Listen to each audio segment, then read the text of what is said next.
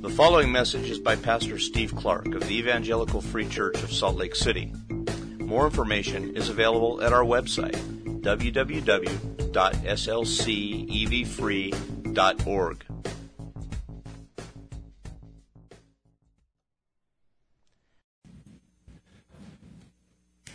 Father, we do sing out how great you are. What a glorious privilege that we have to sing that great and glorious truth.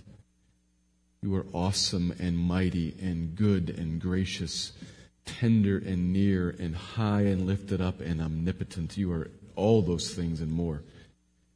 And we, your people here, can sing that in joy. Because you are Savior of us, your people. Remove off of us all threat of condemnation and deliver us into your favor forever. So we sing how great you are. What a privilege it is to be in Christ, to be saved in Him. What an awesome truth. Bless your name. Lord, we ask now that as we come and look at this text, that you would speak to us about this great salvation that you have worked. That you would cause us to understand perhaps some new piece or perhaps some piece newly. Help us to understand, but more than that, Lord, help us to rest and to worship. The text that we have before us concludes with David rejoicing. Would you cause us, your people, this morning to finish rejoicing? To think all this through and to have it rest on us in great delight. For that we need your help, Lord, because we are often blind. We're often limited in our insight and cool in our affections. We are people of flesh, and we are often just not very impressed with glory, with true glory. So give us help, Lord, this morning. We are also people who are easily distracted. Distracted in our speaking and distracted in our listening. So would you please guide this time and make it straight. Guide the words that I say and control the ears with which we all hear. We would hear you speak accurately, a message that is fit for where we are and who we are, that is faithful to the text and that encourages and enlightens. We need your help with that too, Lord, this morning. So we look to you for it. We ask you to exalt your name. We ask you to build your church, and we ask you to call others who are not yet in it, call them in. So save and sanctify for our good and for the glory of you yourself, who's worthy of all praise. Thank you, Father. Thank you, Spirit, and thank you, Son. In the name of the Son, Jesus, the Christ, we pray. Amen.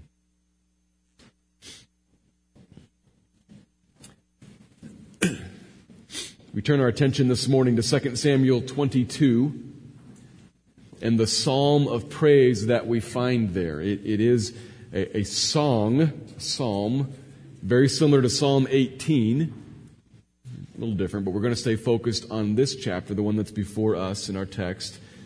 And we're going to try to approach it by keeping in mind the place that it sits and the function that it fulfills here in our study of 1 and 2 Samuel. It's here in this final summarizing section, as we have noted, the last few chapters of 2 Samuel.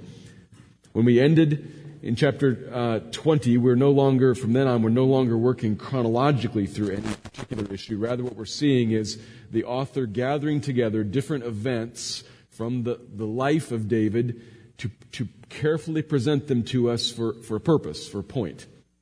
He wants to remind us of some things and reinforce some things as we look at David. reminding us that he is in fact God's righteous, chosen king, the answer to the problem.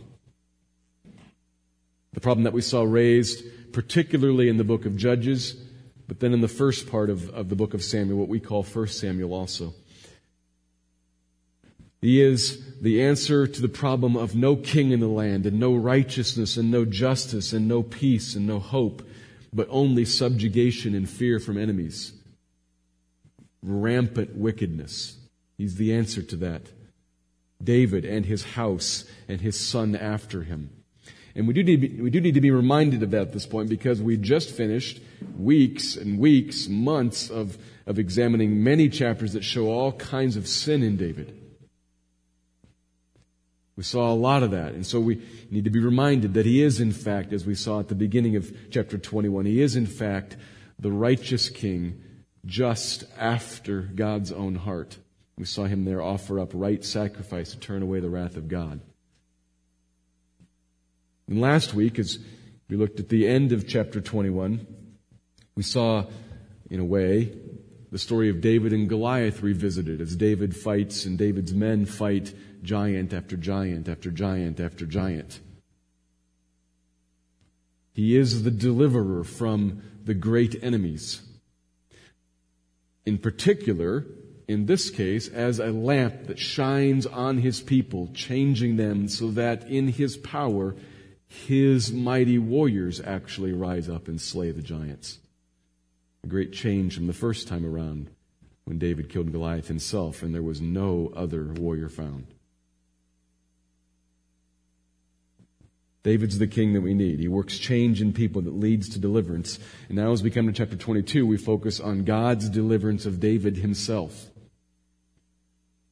This whole chapter is one great song sung by David, all 51 verses of it, sung by David in celebration of God's deliverance. A reminder for us about how God did in fact save him and did in fact establish him and his kingdom.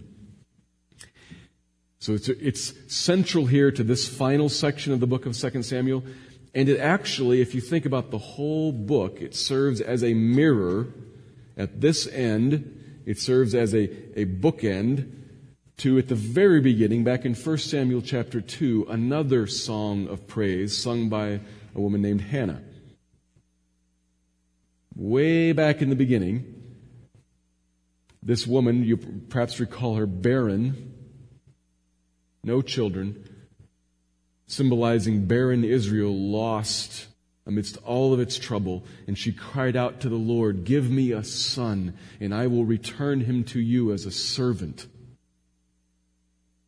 She cried out, and in her misery, God heard her, gave her a son, Samuel.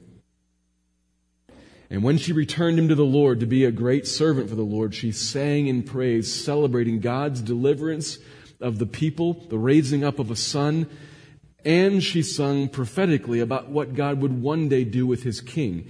She sung that in a time when there was no king in the land. They didn't have kings, but she's singing about how God would raise up a great king and would bless his anointed and deliver the people from evil. She sang about what would happen, and here now at the end, David sings about what did happen. You delivered me, he says, set me on a throne and delivered your people. That's what the passage is about. 2 Samuel 22. It's a long psalm. I'm going to read the whole thing and then pass back through it to make sure that we understand some of the structure of it. But we're going to be working towards this one great point, as I said in prayer there, that we would come out the end of this where David comes out. We would come out praising him. So here's the main point that I'm working towards this morning, that God would leave us with this point. Praise the Lord. Praise the Lord for great salvation he brings. People of God, praise the Lord. Great salvation he brings. I say that, and I think some of us might be inclined to think, yeah, of course. No. What I mean is, praise the Lord. great salvation He brings. May God leave us there at the end today. That's what we're going to move towards. Let me read all of this psalm, 2 Samuel chapter 22. And David spoke to the Lord the words of this song on the day when the Lord delivered him from the hand of all his enemies and from the hand of Saul. He said, "The Lord is my rock and my fortress and my deliverer. My God, my rock in whom I take refuge, my shield and the horn of my salvation, my stronghold and my refuge, my Savior, you save me from violence. I call upon the Lord who is worthy to be praised, and I am saved from my enemies. For the waves of death encompassed me. The torrents of destruction assailed me. The cords of Sheol entangled me. The snares of death confronted me. In my distress I called upon the Lord. To my God I called. From his temple he heard my voice, and my cry came to his ears. Then the earth reeled and rocked. The foundations of the heavens trembled and quaked because he was angry. Smoke went up from his nostrils and devouring fire from his mouth. Glowing coals flamed forth from him. He bowed the heavens and came down. Thick darkness was under his feet. He rode on a cherub and flew. He was seen on the wings of the wind. He made darkness around him his canopy, thick clouds, a gathering of water. Out of the brightness before him, coals of fire flamed forth. The Lord thundered from heaven, and the Most High uttered his voice, and he sent out arrows and scattered them, lightning and routed them. Then the channels of the sea were seen. The foundations of the world were laid bare at the rebuke of the Lord, at the blast of the breath of his nostrils. He sent from on high. He took me. He drew me out of many waters. He rescued me from my strong enemy, from those who hated me, for they were too mighty for me. They confronted me in the day of my calamity, but the Lord was my support. He brought me out into a broad place. He rescued me because he delighted in me. The Lord dealt with me according to my righteousness.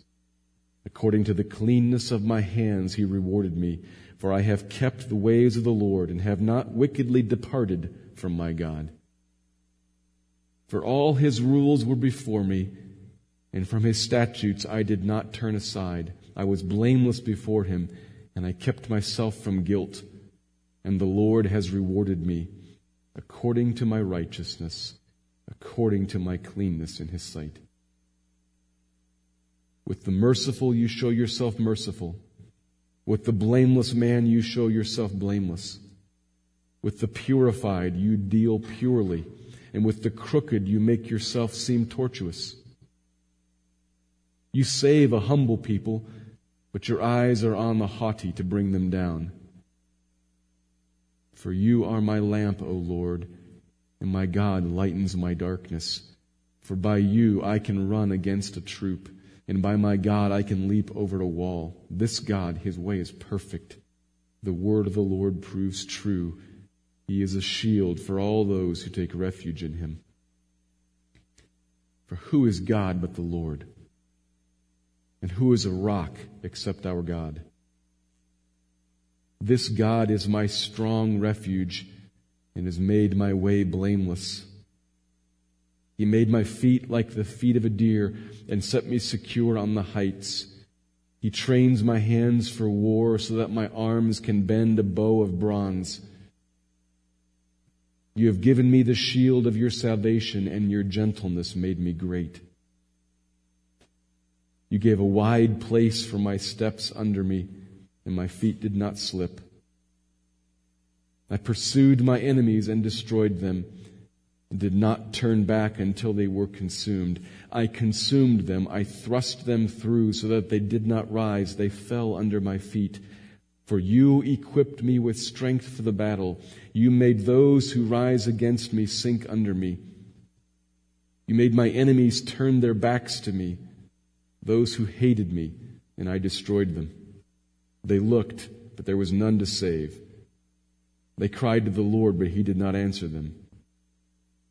I beat them fine as the dust of the earth. I crushed them and stamped them down like the mire of the streets. You delivered me from strife with my people. You kept me as the head of the nations. People whom I had not known served me. Foreigners came cringing to me. As soon as they heard of me, they obeyed me. Foreigners lost heart and came trembling out of their fortresses. The Lord lives, and blessed be my rock, and exalted be my God, the rock of my salvation, the God who gave me vengeance and brought down peoples under me, who brought me out from my enemies. You exalted me above those who rose against me. You delivered me from men of violence. For this I will praise you, O Lord, among the nations, and sing praises to your name. Great salvation he brings to his king, and shows steadfast love to his anointed, to David and his offspring forever. The word of the Lord. It is an awesome psalm. And one of the difficulties with preaching the Psalms in general is that the Psalms often call out for calm reflection and meditation, and preaching is so quick. It's only an hour long and then it's over, and it's not enough time to think about each little phrase and each turn of word. They're poetic. They're beautiful phrases in beautiful phrases in a beautiful structure, and when you preach it reduces it to something that's in a way inadequate. And so I want to encourage you. I'm going to preach the psalm, of course, but I encourage you, don't let this go today. Take this home. There will be phrases in here that caught your attention when it was read that I'm not going to say anything about. Go think about them. Go meditate before the Lord on that phrase, on that line. Beautiful. But I need to capture the whole thing, and so I'll approach it in perhaps a slightly different way than you might by yourself. We look at this whole psalm first to catch the lay of the land. Verse 1 tells us that this is a psalm, that's what the Psalms are, poetic songs, that David spoke to the Lord in the day that the Lord delivered him from all his enemies and from the hand of Saul. That's all we get on the timing of it. But probably because Saul's so large in his mind, it was pretty early in his reign. Doesn't tell us much more than that. We know that he ran from Saul for about 10 years, was constantly teetering on the brink of death during that whole time. But this now presents it to us as accomplished. He has been saved. He has arrived peacefully, and so he sings. And it is an exuberant song of praise, and it just explodes in praise. Verses 1 through 4, in a dozen different ways, load up words. Now, and they are paired in certain ways to give us certain impressions, but they load up words that all are saying essentially the same thing. Rock and stronghold and fortress and refuge and deliver and save and save and Savior. You can't miss it. God has protected and rescued him from violent threat. He's a rock, a refuge, and a shield. And David just shouts that out.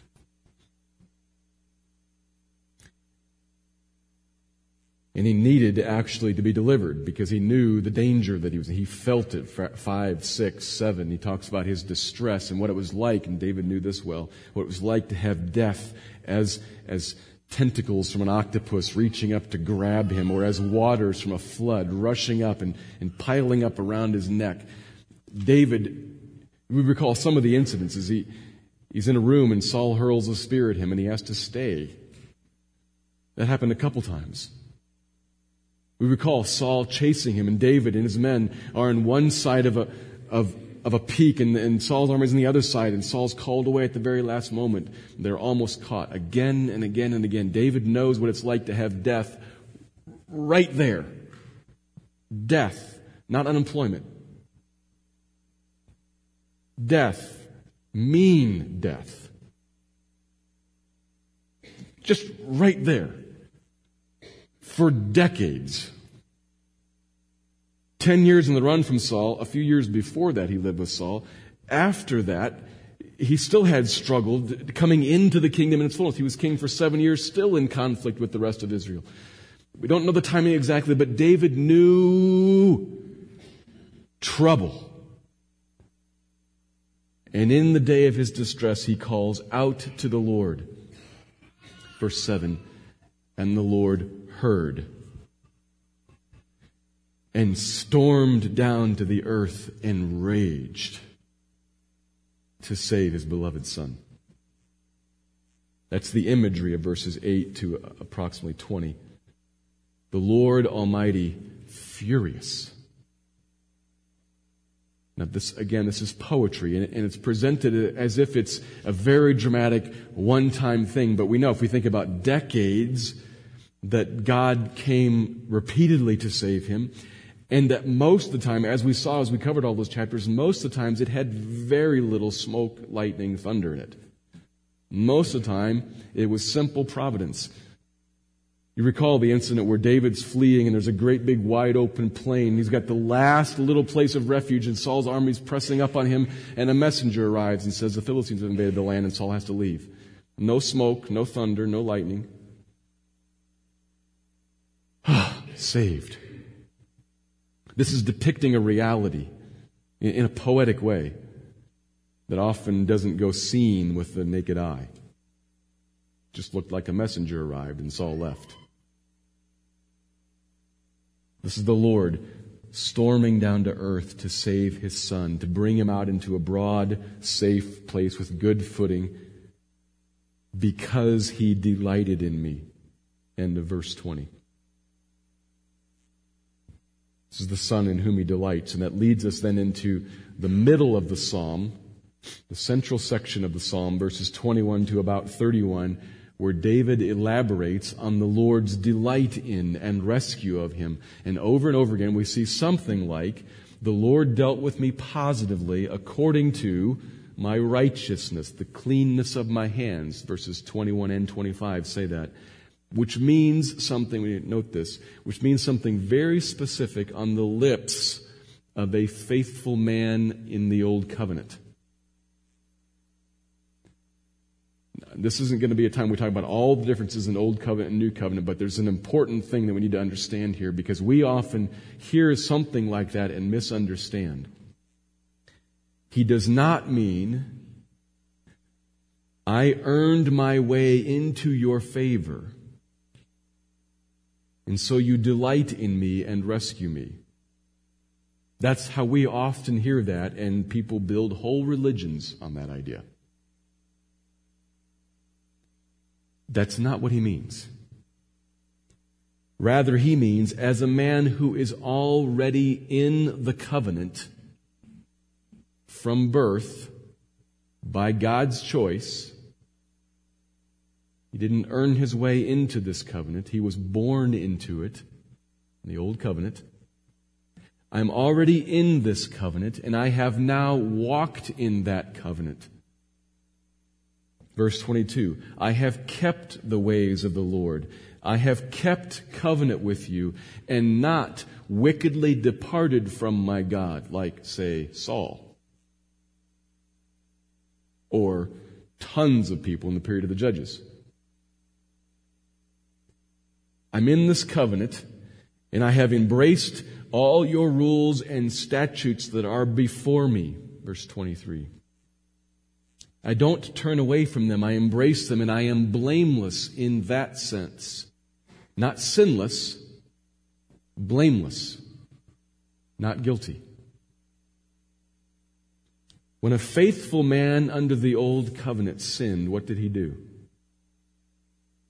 He repented and offered right sacrifice and was wiped clean and could enter again into the sanctuary or the tabernacle and come into the presence of the Lord and worship. Blameless. And so he kept faithful covenant. Did he sin? Of course.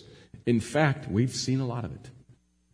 And even if all the worst sin that we've seen post-dates this psalm, David knows full well he's a sinner. He's not sinless.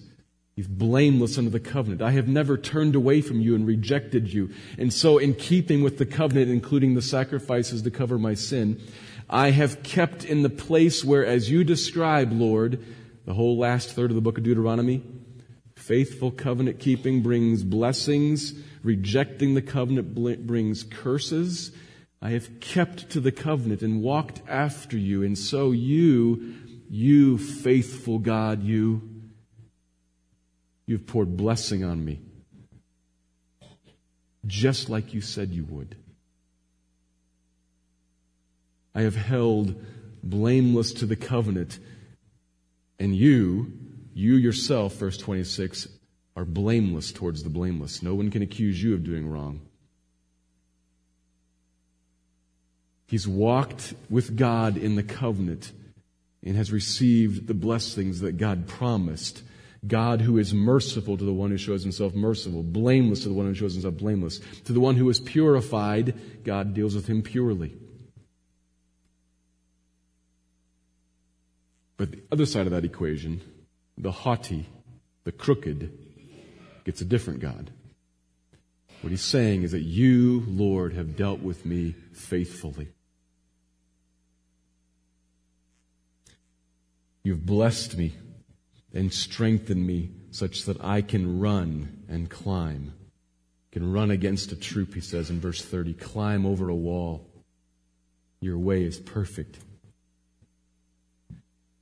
What we see in the next few verses then is David not only protected, but made into a warrior. So we still have the saving from enemies theme, but now it's enhanced. Not only is David shielded, but David is made into a warrior, and we see him fighting and running, pursuing his enemies and striking them down, all empowered by God, as verse 40 makes really clear. You equipped me with strength for the battle. It's all from the Lord's power. But David fought and fought successfully, so successfully even that in the end, foreigners, other nations, come bowing down to him beneath his authority. The Lord saved him from death and made him great. And as he revisits the themes from the beginning of the psalm, the Lord is a rock who saves from violence, a refuge. He ends by explicitly declaring what's been implied throughout verse 50. For this I will praise you, O Lord, this great salvation. That's the psalm. An awesome psalm that should leave us seeing a great salvation and then praising God for it. So I'm going to unpack this now by making 3 observations. 3, which will all be a little bit shorter, so I can make 3 of them in the time I have. So here's the first one. Concerned with the large, broad scope of the psalm. The Lord is faithful to save the son of his delight. The Lord is faithful to save the son of his delight. Right in the middle of this psalm, which structurally is an important place to sit, right in the middle of the psalm, verses 21 to about 28, 29, 30, emphasize God's faithfulness in blessing David with salvation as he held fast to the covenant. And the point here, I emphasize this when we walk through it, but the point here is that David is not boasting of his own righteousness. We often misread something like that. This happens a lot in the Psalms. David's not boasting of his own righteousness. He's honoring God's faithfulness. Because you have kept covenant with me. You have come through where you said you would. I was blameless before him. I kept myself from guilt, and the Lord has rewarded me accordingly. Testimony, you can take it to the bank. He is faithful to keep his covenant promise. He keeps his word. He may discipline. He may bring consequence. Sure, of course. But he saves his faithful covenant partner, the Son in whom he delights. That's the point of emphasis. The Lord is faithful. We see him save this Son from something and to something. He saves him from and to. From every attack, from every enemy, from every threat, from every adversity, as David said back in chapter 4. He's proven himself again and again and again and again. He is my rock and my fortress, my Savior, my deliverer. Any word you can think of, that's what he is to bring me out from this clutching, surrounding, deadly, threatening trouble. What a faithful Savior he has been to me. A constant and sure deliverer. And he saves me to something. He saves his Son to greatness. This is an important, perhaps subtle, but important difference. He saves him from danger.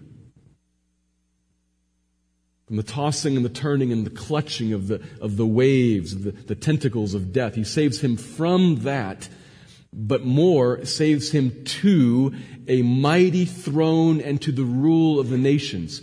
The difference here is the difference between shield and sword.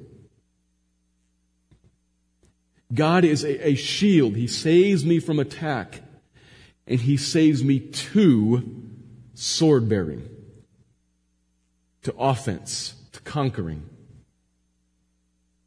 Both are here in the psalm. Both God faithfully employs on David's behalf. We see the shift beginning in verse 29. The Lord is my lamp, shining, lightening my darkness, which is empowering. He says there, for by you I can run, by my God I can leap. He is a shield. That's true. But verse 35, he trains me for war so that I am strong. And David then, verse 38, pursues his enemies, destroys them, consumes them utterly, thrusts them through so that they fell, beat them as fine dust, crushed them into the mire of the streets. This is David, the warrior, a totally different image than David running and cowering and hoping to live one more day.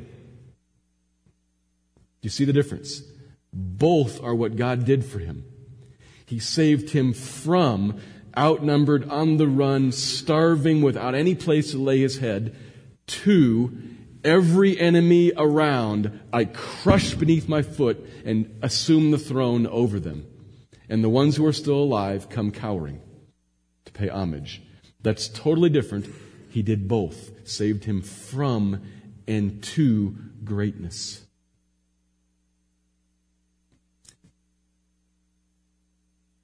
David as ruler of the nations with foreigners bowing before him. The fullness of the great salvation that God faithfully bestowed on David. God kept his word.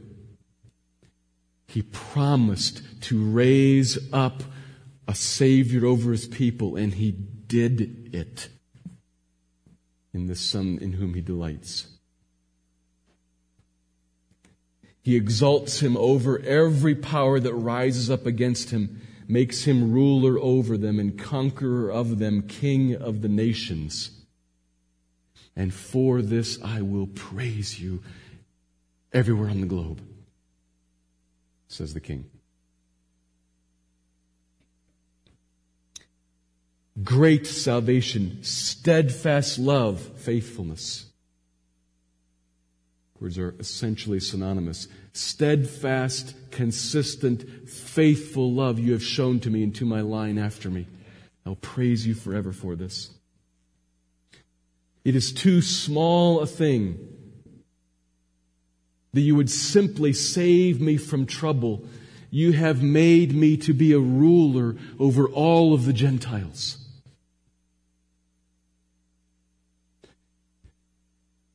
Now, I hope that I'm layering on some language that you are picking up. I hope.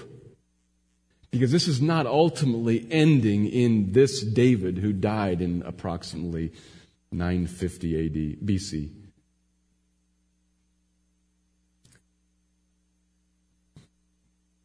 It is true of this David, and it is true of the house of David after him. He promised it would be in covenant in 2 Samuel 7.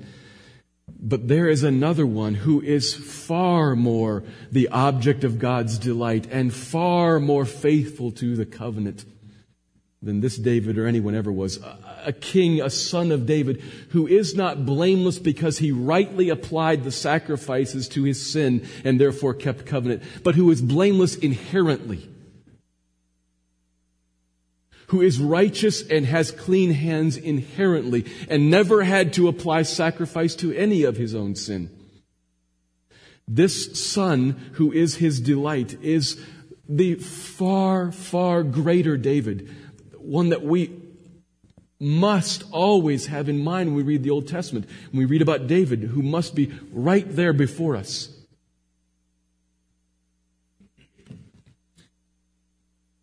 This David indeed was pleasing to the Lord. This David who was covered under the blood of bulls and goats and therefore was right in the eyes of God.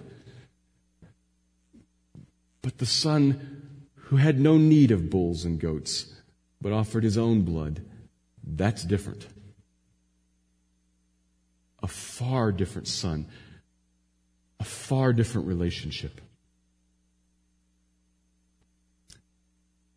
Righteous and holy and blameless and pure in and of himself, who kept the perfect word of the Lord perfectly, who was humble in every way perfectly, inherently. This is my son whom I love. This son is the son with whom I am well pleased. God spoke from heaven in the eyes of all humanity to declare this son, the one whom I delight in, this one in particular.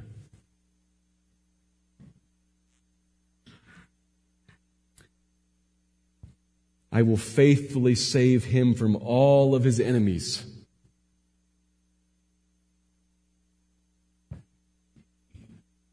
This son knew what it was to have death stalk him. The cords of death that reached up around David, nothing compared to the cords of death that reached up around the son of David. The tide that washed up against him. He walked through the wilderness for 40 days and Satan himself personally stood in front of him, tempting and luring, subtly, cleverly, powerfully attacking. And he saw right in front of him death. Oh, just on the other side of a beautiful offer, but death. He saw it right there. And he walked away from there, but the threat did not leave, because he walked out into a world that at least misunderstood him, and as it came into the light, hated him and opposed him, and reached out to grab him and hang him on a cross and send him into the grave under, supposedly, the permanent judgment and condemnation of God. As the cords of death reached up and grabbed him and pulled him into the grave, this son knew what it was like to be flooded over with death. Not for his own sin, but the Lord, faithful to this son, said, I will deliver you. I will protect you from all attack, bring you out. I will not abandon your soul to Sheol, but I will bring you up. In passionate fury, I will defeat evil. and rescue this son from death, but not just from death to a throne. This is the Son who comes out of death to a throne to reign over all of the nations. Omnipotent, mighty, holy, pure in power.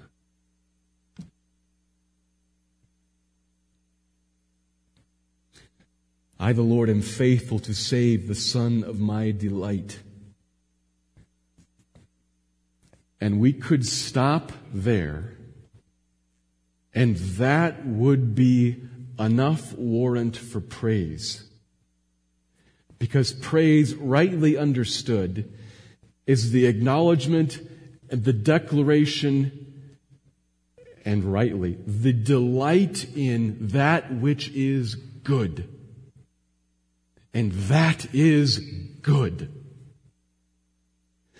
That this righteous Son would be faithfully delivered from death and given dominion over everything. That is right and that is good. That is praiseworthy above all things anywhere, ever.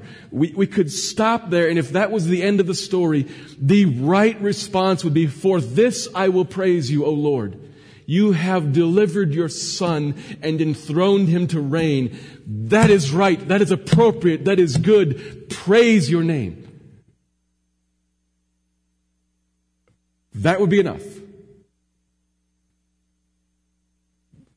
But awesomely, that's not all. There is something that should not be. That should not be. You have a deliverance in this deliverance. That should not be. But it is. That's a marvelous second observation. Here it is in a sentence. In this saved King, God provides the salvation that we need.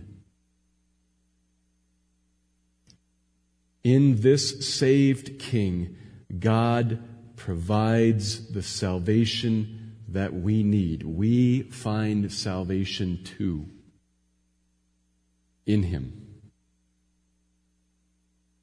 In the passage, the saving that the King experiences is not only a personal blessing to him. When he is saved from trouble, from death, remember, on the run, he's got a bunch of people with him. When he is saved, so too are they. And sometimes he had thousands of people with him. His fate is their fate. His deliverance is their deliverance. His danger is their danger. His pending doom is their pending doom, and his rescue is their rescue. When God saved David, God saved them too. And when the king is enabled and then made great to crush his enemies and subjugate the nations, this has obvious ramifications for the people of Israel. When foreign nations bow down to David, they bow down to his kingdom, to all of Israel. All of Israel is triumphant and powerful and safe and on top of the world, so to speak. So David's people, as a whole, are delivered from wicked Saul, are delivered from evil foreign powers. Work back a little further. Delivered from evil priests, from Eli and his wicked sons. Delivered from the evil, destructive chaos of the period of the judges. When the Lord saves David from death and puts him on the throne, David himself personally experiences that, and everybody whose wagon is hitched to him experiences that. Everybody fastened to him is also rescued, and everybody beneath him enjoys the glory of his reign. Everybody who is in David experiences, thank God Eli doesn't run this place anymore. Thank God Saul doesn't run this place anymore. Thank God all the enemies all around us are powerless and now beneath us. Thank God that we are not at each other's throats and destructive and killing each other. Thank God for David's reign, all given by God to him. Everybody who's in David experiences the salvation that David experiences. Which is exactly what Hannah prayed for back at the very beginning of this whole story. You could go back and look at that in 1 Samuel chapter 2. But she prays things like, the Lord lifts up the poor and needy and makes them to sit with the princes, but the wicked he will cut off. The adversaries of the Lord broken to pieces, against them he will thunder in heaven. Some similarities of this passage. The Lord will judge the ends of the earth and give strength to his king and exalt the power of his anointed. That's where her song ends. The people lifted up as the wicked are cast down. And when does that happen? When the Lord lifts up his king, his anointed, and gives him power. So that's all in the text. That's in the text here. That's in the larger text of Samuel. God saves his king. He provides the salvation that the king's people need. That's in the text. And theologically, we have to think about that too, because that's what's happened in a greater way when God saved the great Son of David, Christ. So where it comes to us. When we see David here and connect it ahead through the story to the Son of David, the righteous one delivered from death and set on the throne to rule. Oh, what a blessing to you. You who are in Christ. If you are not in Christ, in other words, if you are not a Christian, what I'm talking about here is possible for you. It's on the table in front of you if you will grab it. But it's not yours yet. You must trust Christ to find this deliverance that you need, that we all need, because we all are born and raised, we grow up, live, and then die in a world that is full of trouble, plagued with evil at every turn. Much of that we are simple victims under. But not to be confused, it also lives in us, and we are perpetrators too. That's the world that we live in. And every one of us needs this deliverance, this saving from evil, from enemies. They are all around, yea, even within. And what I'm talking about here is on the table in front of you if you will trust Christ, surrender yourself to Christ. But Christian, oh,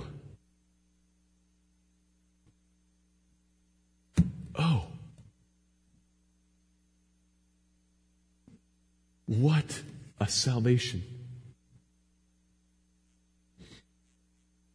In Christ, we people who are in desperate need, who live facing a world out there with all kinds of evil that impacts us in ways that range from the horrific to just the troublesome. We who face the struggle that goes on inside of our own hearts with evil. We who find ourselves constantly knowing this and living here, grieved over the gap. I know whose I am and how I'm supposed to be and what's coming, but I live here or here. Oh, we who see that and struggle with that inside of ourselves and find there to be a constant battle there. Oh, what a salvation. What a deliverance. You are, Christian, in Christ. wagon hitched to Him. Where He goes, you follow. He passes through trouble and is saved from it. He comes out on the other side, raised to reign, and so are you with Him. So everything that God the Father has poured out on God the Son, it's like you are connected to a faucet, screwed onto the end of it, and everything that runs through the faucet runs into you. In Christ. Passes through Him, comes to you. Life. Indeed, first and foremost, we must consider saved from the penalty of sin. Absolutely. Bless His holy name for that. He saved you. Not because of righteous works that you had done, but He saved you though a rebel. He reached down, poured out grace on you, brought you to life, put your sin on Christ, put His life in you, saved you from the condemnation, from the penalty of sin. Yes, but what I mean to emphasize is day by day by day, and then finally in the end, He saves you from every attack, from every trouble, from every trial, all the way to the end when He saves you from it all permanently, forever. What a blessing.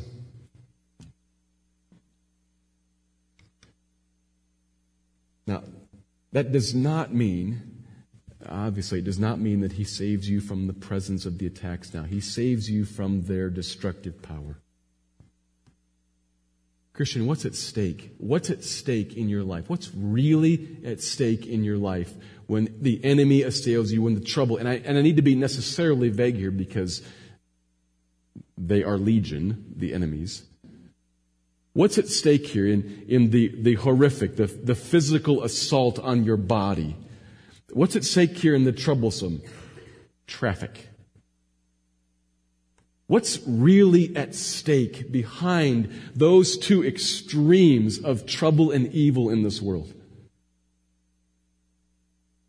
What's not really at stake is your physical health or your appointment schedule.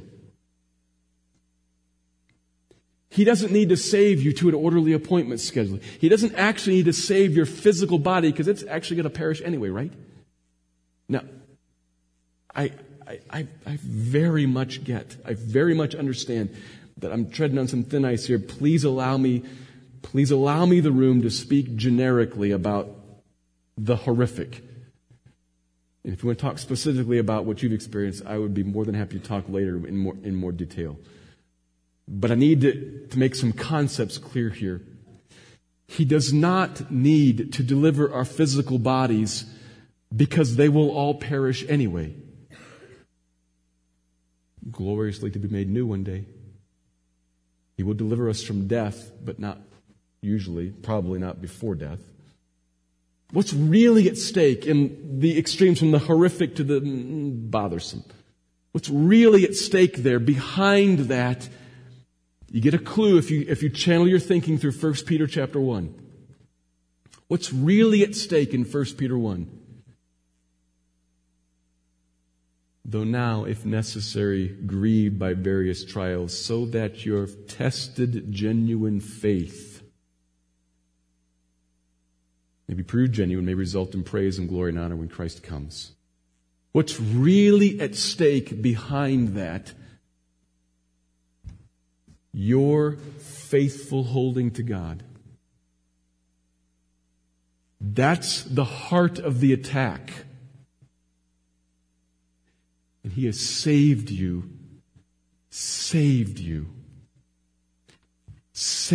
in that. You are a secure believer. That is a foundational, gigantic piece of good news. You are a believer. So now what gets fought over is for you to hold to a reality, not a question. Good news. He actually has saved you.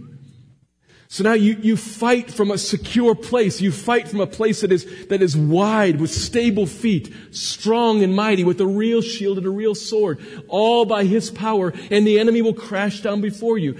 So then He can say to you, with that kind of equipping, He can give you the command, believe, fight, having given the power.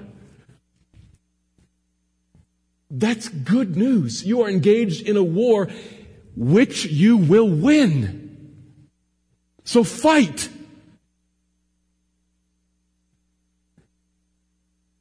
Does it seem like I'm talking in a circle there? It can sometimes seem like I'm talking in a circle there.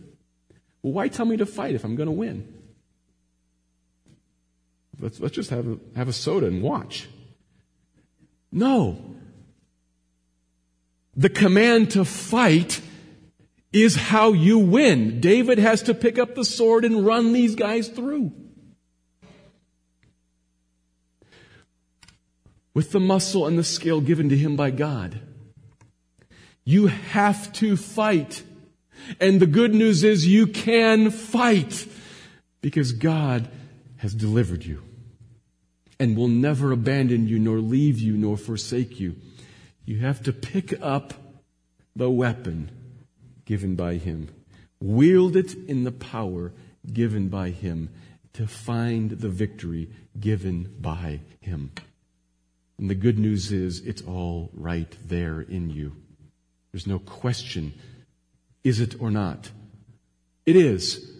So in faith, step out and fight.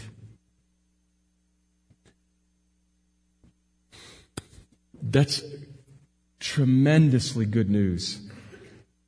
In Christ, you are a blessed, beloved one. There is no attack that will triumph over you, no weapon that will succeed against you. The gates of hell will not prevail against us. Victory is yours. Fight. In Him you have salvation. This is a great truth. But I need to move on to the last point, which I'll be very brief with.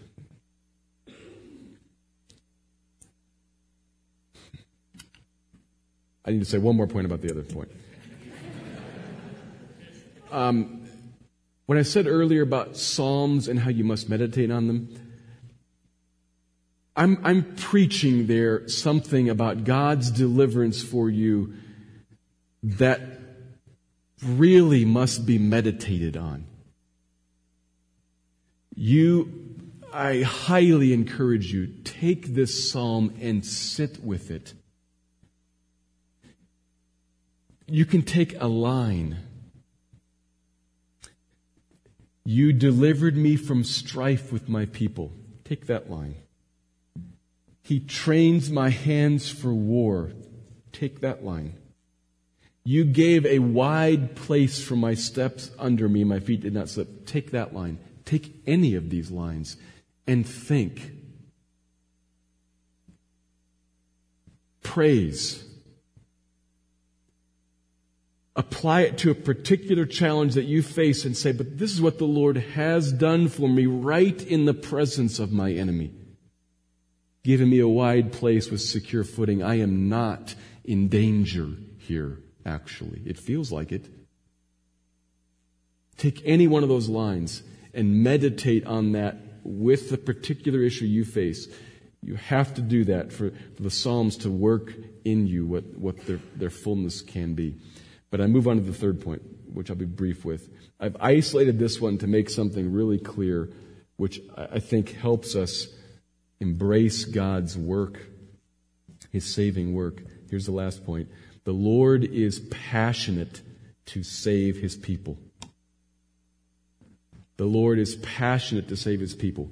There is a distinct emphasis in the middle of this psalm on the faithfulness of the Lord to be what He is and to do what He says. You have dealt with me. like you said you would with those who walk faithfully in covenant with you. Okay, great. That's an important thing, very crucial for us in building trust in us in Him. He is faithful to keep His word. However, it is possible for someone to be completely faithful in keeping a promise while also being completely uninterested in the recipient of that promise. Two business people can make a deal. A businesswoman can promise to deliver 100 widgets to the other guy next Tuesday and can do so faithfully on schedule and not care about him at all, not even remember his name. That's faithful. But there's more here than that in God. There's passion. That's the point of all of the colorful, powerful language in verses 8 to 16. If you look at the text again, you could go from verse 7 down to 17. In my distress, I called upon the Lord. To my God I called. From His temple He heard my voice, and my cry came to His ears. 17. He sent from on high. He took me. He drew me out of many waters. He rescued me from my strong enemy, from those who hated me. That fits just perfectly, seamlessly. It'd be just fine. It would communicate the point. What would be missing?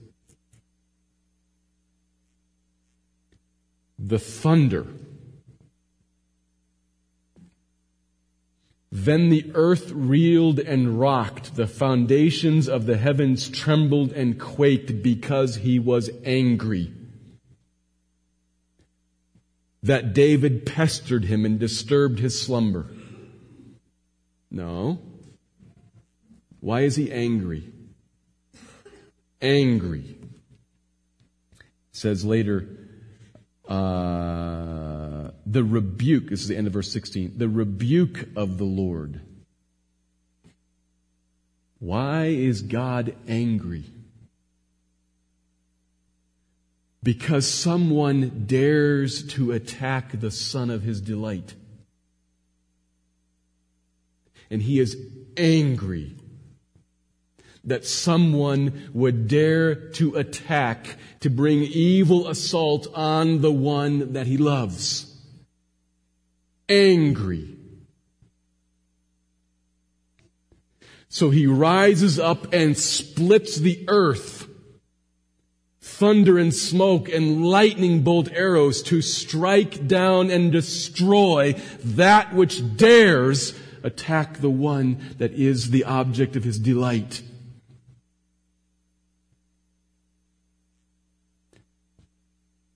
I wonder if you realize which camp you are in.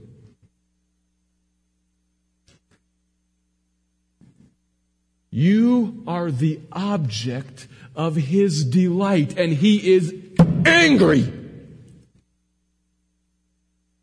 that evil would assault you. Now, it doesn't look like that.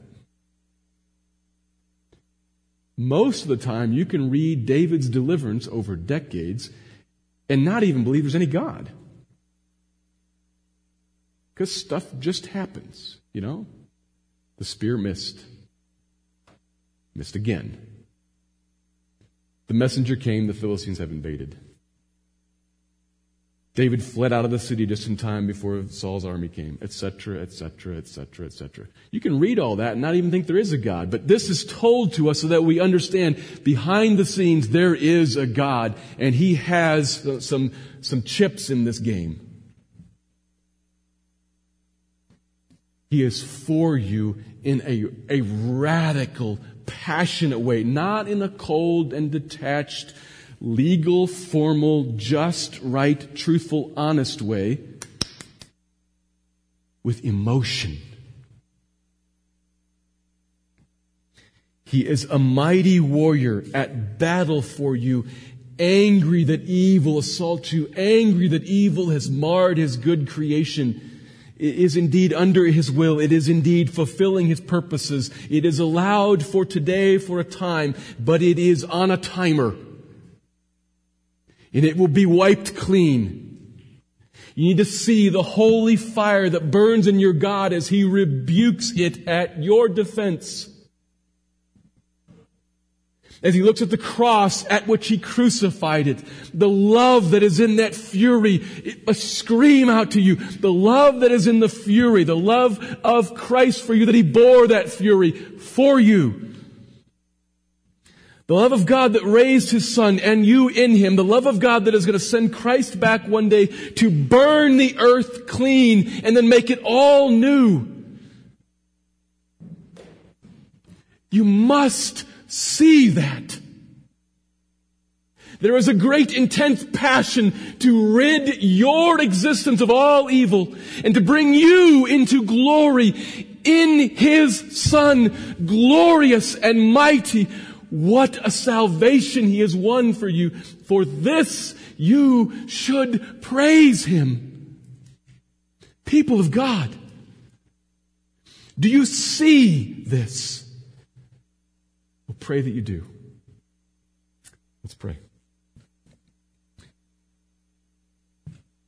Oh God, please give us eyes to see the intensity of your passion to set us free from evil.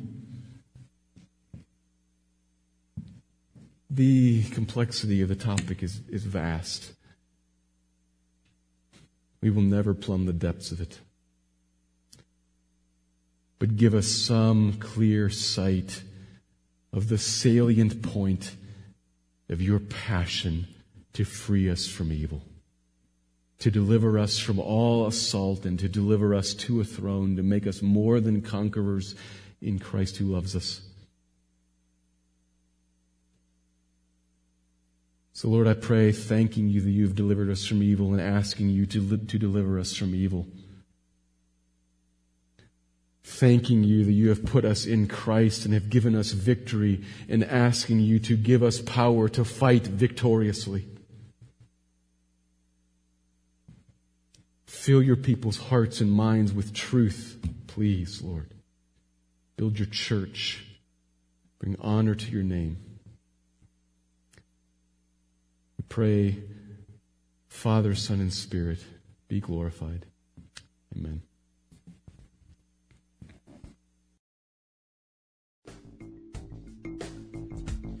Thank you for listening to this message by Pastor Steve Clark of the Evangelical Free Church of Salt Lake City in Salt Lake City, Utah.